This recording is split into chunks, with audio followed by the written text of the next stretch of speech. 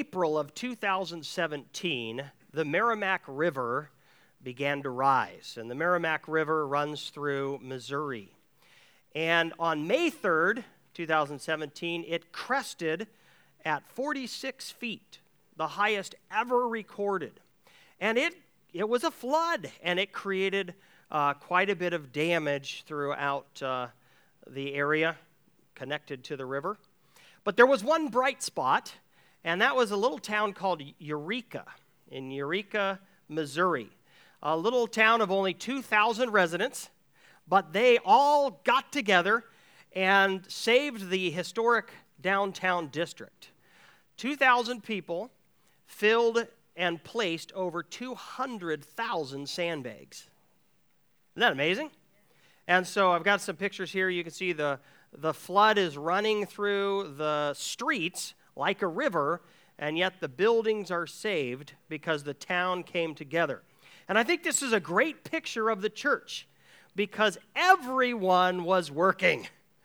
From the kids to the adults, no one was sitting around watching. Everyone was participating. Everyone had a job to do. Everyone was contributing, and the mission was accomplished. See, the church is an all-hands-on-deck mission. Everyone, if you're a follower of Jesus Christ, you are called and gifted by God to play an important role.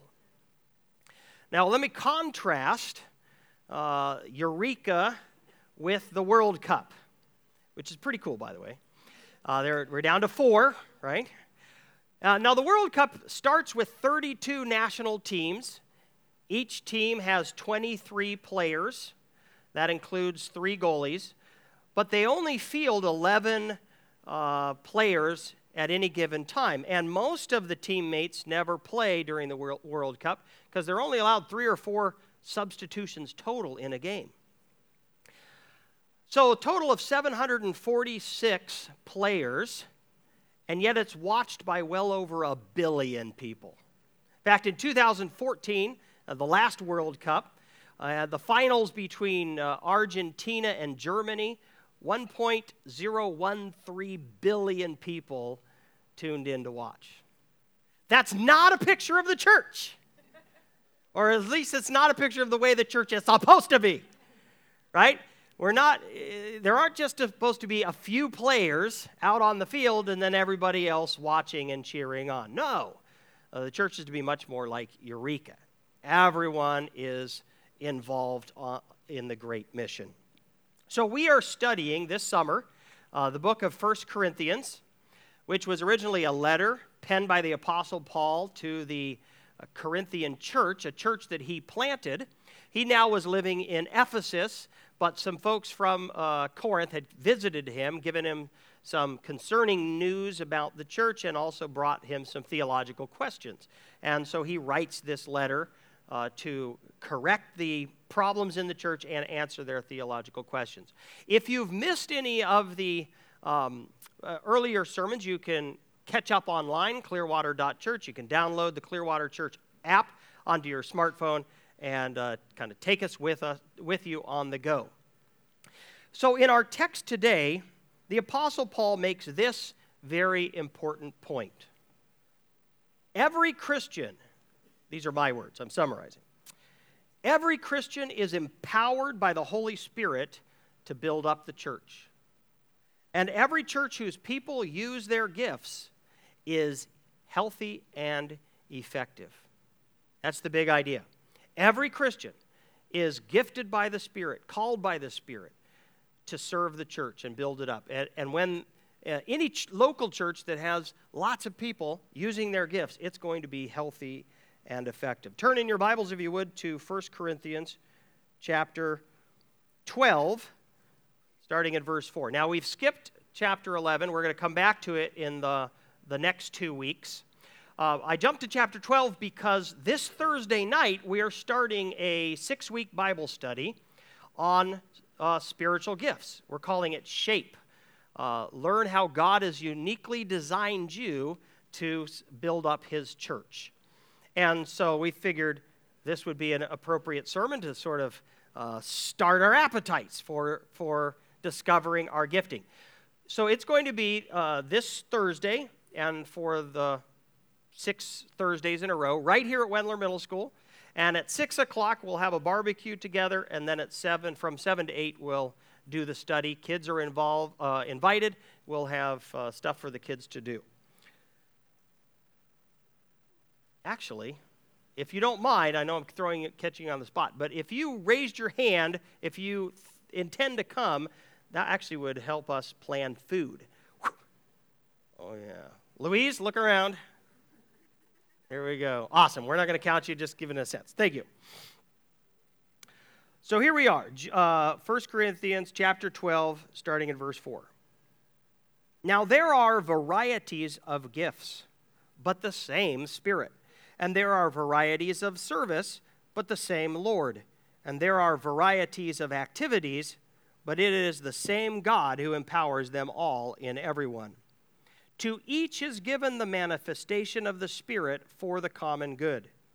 For to one is given through the Spirit the utterance of wisdom, and to another the utterance of knowledge according to the same Spirit, to another faith by the same Spirit, to another gifts of healing by the one Spirit, to another the working of miracles, to another prophecy, to another the ability to distinguish between spirits, to another various kinds of tongues, to another the interpretation of tongues. All these are empowered by one and the same Spirit, who apportions to each one individually as he wills. So the first thing I want to point out here is that God is sovereign over the gifts. Look at verse 11. All these are empowered by one and the same Spirit, who apportions to each one individually as he wills. Now later in the text we're told that we should desire the greater gifts. Of course, the greatest gift is love.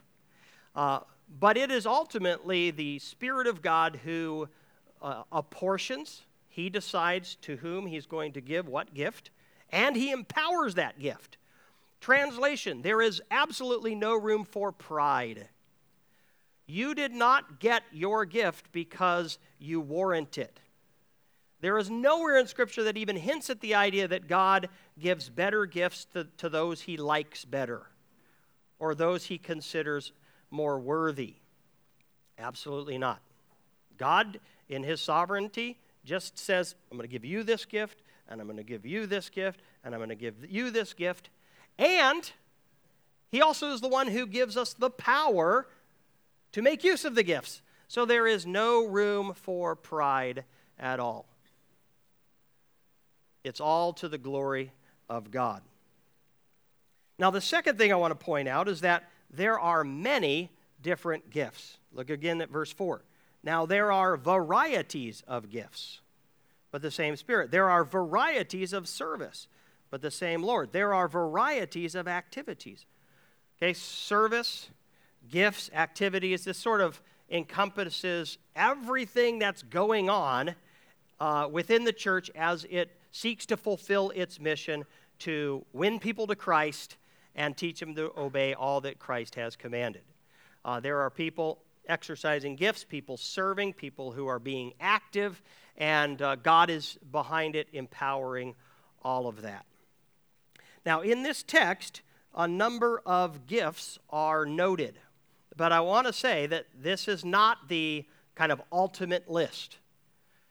In Romans and Ephesians and 1 Peter, there are other lists given, some overlap and some additional, and even all four of these lists combined isn't exhaustive.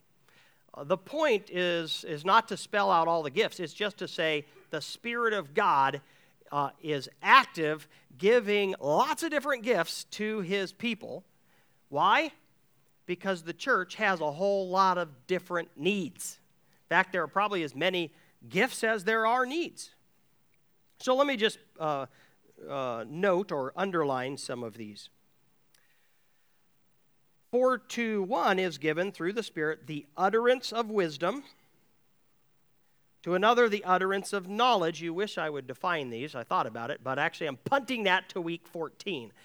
Week 14 we're going to talk about the spiritual gifts and try to answer that super thorny question of are all the gifts in play today, or were any of the gifts kind of specific to the establishment of the church and its time? So we'll talk more about these gifts in chapter 14. So utterance of wisdom, utterance of knowledge, to another faith, to another gifts of healing, to another the working of miracles, to another prophecy, to another the ability to distinguish between spirits, to another various kinds of tongues, to another the interpretation of tongues, and then later in the text, helping and administrating.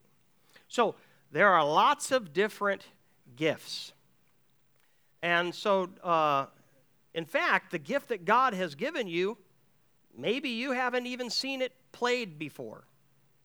And so don't just look around and say, well, there's nothing that I feel gifted at, nothing that inspires and excites me. It might be that God's given you something new to contribute here at Clearwater Church. The third thing I want to underline is the fact that the purpose of every gift is to put it on a shelf and look at it. The purpose of every gift is to make you feel important. No! Verse 7, to each is given the manifestation of the Spirit for the common good. The purpose of every gift is to build up the body of Christ. God gives you a gift to serve other people. This is a concept my daughters, I don't think, have grasped yet. Can you imagine me giving Morgan, this is a gift. I'm giving it to you for your birthday. And the whole point is for you to serve Aubrey. What do you think she'd say? That is not a birthday gift. No. Right? So this is not the way we typically think of gifts. But God gives us gifts to use for the benefit of other people. Now, of course, being a part of a healthy, effective church does bless us as well. But a gift, a spiritual gift, cannot be enjoyed unless it is employed.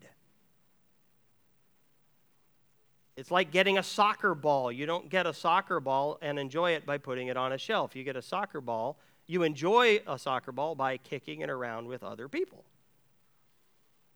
A gift cannot be enjoyed unless it is employed. So if you're not using your spiritual gift, you're not getting the joy that comes from that gift.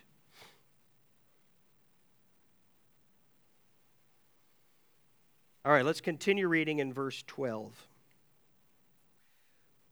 For just as the body is one and has many members, and all the members of the body, though many, are one body, so it is with Christ. For in one Spirit we were all baptized into one body, Jews or Greeks, slaves or free. So here he's referencing ethnic diversity and socioeconomic diversity. And all were made to drink of one Spirit. For the body does not consist of one member, but of many. If the foot should say, because I'm not a hand, I don't belong to the body, that would not make it any less a part of the body. That's what, that is what the foot sounds like. And if the ear should say, and I gave the ear a high voice, because I'm not an eye, I do not belong to the body, that would not make it any less a part of the body. I did work on these voices. If the whole body were an eye, where would the sense of hearing be? And if the whole body were an ear, where would the sense of smell be? But as it is, God arranged the members in the body, each one of them, as he chose. If all were a single member, where would the body be? As it is, there are many parts, yet one body. So here Paul introduces a key metaphor of the church, and it's the idea of the church as a human body. And a human body has lots of different parts, but there's one body. And here we see that the gifts are intended to promote unity, but not uniformity. God is very interested in his church being unified, but not uniform. God loves diversity. He loves racial diversity. He loves socioeconomic diversity. He loves diversity in intellect, diversity in education, diversity in interest. God likes diversity, and he likes his churches to be diverse. And in fact, I think diversity should be a goal of our church. And so we should applaud and promote all kinds of diversity and celebrate it. God's not interested in uniformity, but he is interested in unity. And he's saying, look, just because you're different from each other, just because you have different interests and different gifts, that shouldn't make you feel like an outsider. Just because you're not like the rest of people, don't make the mistake of saying, well, then I don't belong. You absolutely belong. The foot can't say, hey, I'm not like the ear, so I don't belong to the body. Yes, you do. That's the church. Verse 21. We continue. The eye cannot say to the hand, I have no need of you, nor again the head to the feet. I'm running out of voices. I have no need of you. On the contrary, the parts of the body that seem to be weaker are indispensable. And on those parts of the body that we think less honorable, we bestow the greater honor. And our unpresentable parts are treated with greater modesty, which our more presentable parts do not require. Are you a presentable part or an unpresentable part? But God has so composed the body, giving greater honor to the part that lacked it, that there may be no division in the body, but that the members may have the same care for one another. If one member suffers, all suffer together. If one member is honored, all rejoice together. And so here we see that every gift is equally important. Every gift is equally important. The eye can't say to the hand, I have no need of you. Nor the head to the feet, I have no need of you. Now, in the church, some of the spiritual gifts are more upfront gifts, and some are more behind-the-scenes gifts. And listen, it is super tempting to think that the upfront gifts are the most important because they're the most public, right? Oh, the preaching gift. Mike's the most important person in the church, has the most important gift. That is not true according to the Bible. We have had some people from the church bring meals to the Gordons while Karen's in the hospital. Is that important? Absolutely important. Think how critically important that is for the Gordon family right now to feel like I'm a part of a church that cares and loves me. For them, it's more important than the sermon. In fact, they're not even here today because they're in the hospital. For the kids, they're back there. Which gift is more important to them? It's these Sunday school teachers who are loving on them and singing songs with them and teaching them about Jesus. Every gift, even the ones that aren't seen. Some people labor in administration, and behind the scenes they are putting brochures together, and they're lining up ministry, and they're getting the pieces all to fit. And that's incredibly important. All these gifts are equally important. If we want to have a healthy body, a fully functioning body, and if we want to be effective in our mission, the one that God has given us, we need everybody's gifts at play. I need you, and you need me. There's mutual dependence, and so we should show each other respect, right? And we should call each other out. Hey, I need you to be employing your gift. It's very important for the health of our church, and you encouraging me. Final point I want to make is that every Christian, and I've been saying it without quite saying, but let me say it. Every Christian is gifted by God to serve the church. Every Christian, no matter your age, no matter how long you have been a follower of Christ, no matter your theological level of education, if you are a Christian and dwelt with His Spirit, you are empowered to serve the church, and you have an important role to play. And we need you to play that role. So what's standing in the way? So I thought about some possible obstacles for us as a church to have full employment. But before I go there, let me just state this. The health of our church is directly linked to how well we are all using our gifts.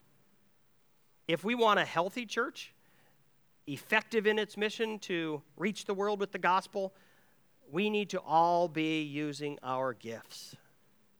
The more we're doing that, the healthier we are, the more effective we are. And that's the kind of church we want, right? So what is standing in your way? We want to be the church. Go back to the Eureka. We want to be a church where everybody's involved in filling the sandbags and placing the sandbags. We're all 100% employment. So what's standing in your way? It could be that you don't know your gifting. I don't know how God has gifted me. I don't know my shape. Well, come Thursday nights, 6 weeks, where you can explore that and look at biblical teaching on it and prayerfully consider how God has wired you. Could be that you doubt your ability or your worthiness. What do I have to contribute? Or I'm not worthy to contribute anything. Well, there you have to have faith and you have to trust God and His teaching in Scripture, which trumps your feelings, right? Let the Word of God trump your feeling. And God says, I have gifted everyone. To each He has apportioned, and He will empower you. Maybe you just don't know opportunities. I don't know what to do. I benefited tremendously by people coming to me and saying, Mike, I see this in you. Would you like to try this? And as a young man, that was critically important. And I have often wondered, why didn't I raise my hand? I didn't say, hey, here I am, use me. It required somebody else coming to me and calling my gifting out. And so we could do that for each other. But if you don't know your opportunities, please come talk to us. Pastor James is going to be right back there at that get info sign after the church. He would love to talk with you about how you might be involved. And the fact is, we might not have currently have a ministry that excites you or lines up with your gifting and calling. That's okay. Create one. That's how we got the Norvik mission. Greg came to me 4 years ago, took me to lunch. That's always a good one. He took me to lunch. It was Thai food. I loved it. It was Thai food, so I was already kind of in the mood to say yes. Spring rolls. I think I had spring rolls. It was good. And then he said, hey, there's an opportunity to do a vacation Bible school in Norvik, Alaska. I would like to lead it. I'll commit to leading it for 2 years, and here's how the help I need from the church. I said, let's do it. And now here we are 4 years later. His 2 years have become 4 years, right? And now he's an elder in the church. So look, Thai food goes, who knows where it's going to go. So there could be, God could be calling you to lead Clearwater Church into a new ministry and greater ministry, and that's awesome. Now, it might be that the barrier is that you don't value the church enough. And James hit this last year. He said, look, God promises us a spiritual crown. There is a reward to be won. And do we really think that on that day when we get the spiritual reward that God promises, we're going to say, what's this? That's pathetic. That wasn't worth my giving up some of my earthly life? No way. God is good, and he gives good gifts to his children. And whatever it is, we don't know what it is. We doubt it's a wreath made out of leaves, but maybe it is. But it's going to be good, and it's worth our investment. And then finally, it could be that you just say, look, I don't have any margin in life. I don't know how to fit it in. And that's where you reorder your life. The Christian life is a bodily act. Getting our theology right is only the beginning. The implications of the Christian life are bodily. Serving the church, participating in God's great mission, doesn't come about in the head. It comes about in your body, which means it takes time and it takes energy. And you will have to reorder your life in order to participate more in the life of the church. It's just the reality. You're going to have to figure out how to carve out maybe some Netflix out of your life, right? Or whatever it is. But it's worth it. And so you got to do the reordering your life so that you are available to serve in the church. What is standing in your way? We want to be like Eureka, all of us fully employed, because we have an incredible mission. We've got the best news in the world, and people we love need to hear it.